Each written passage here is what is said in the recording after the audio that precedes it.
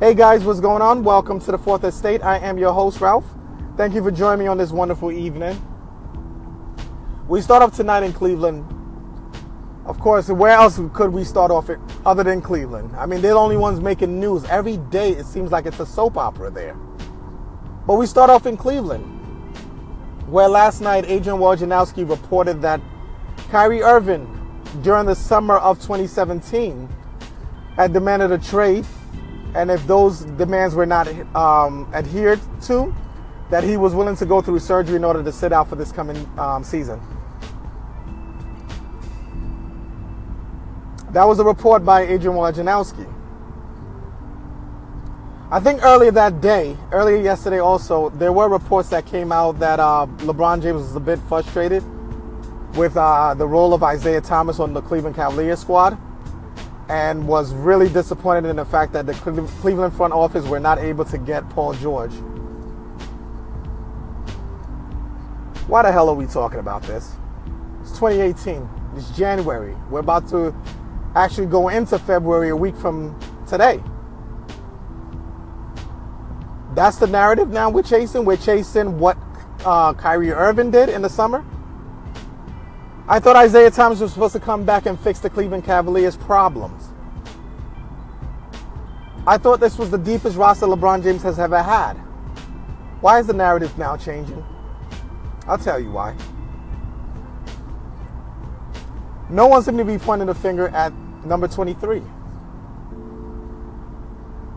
We're hearing the front office. We're hearing David Griffith. We're hearing the owner of the Cleveland Cavaliers. We're hearing everybody but LeBron James. How are we letting this occur? I'll tell you why.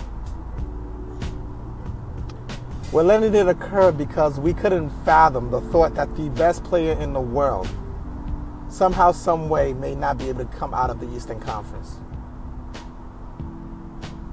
We're avoiding this topic because most analysts had expected the Cavaliers to actually give Golden State a run for their money. Not win it, of course, but be a little bit more challenging than the year before.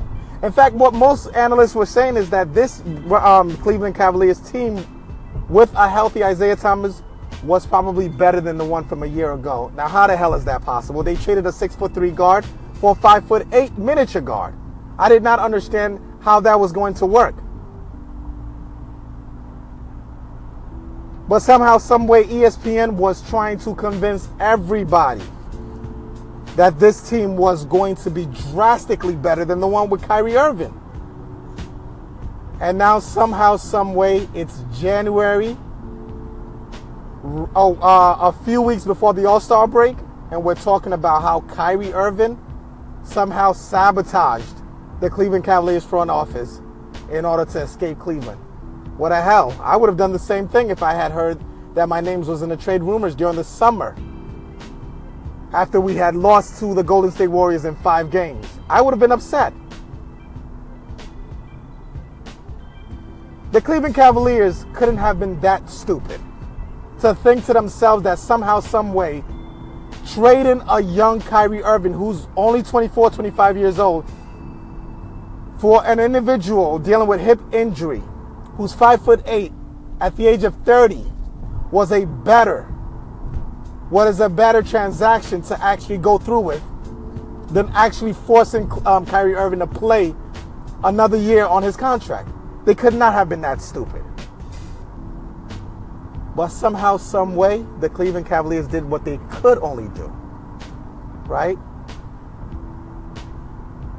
There was no assurance that LeBron James was going to stay for more past this season. So they did what they could to protect themselves. But where they went wrong was they traded their youngest, most valuable piece to make that happen in order to satisfy LeBron James at this current moment. And I think that was the problem.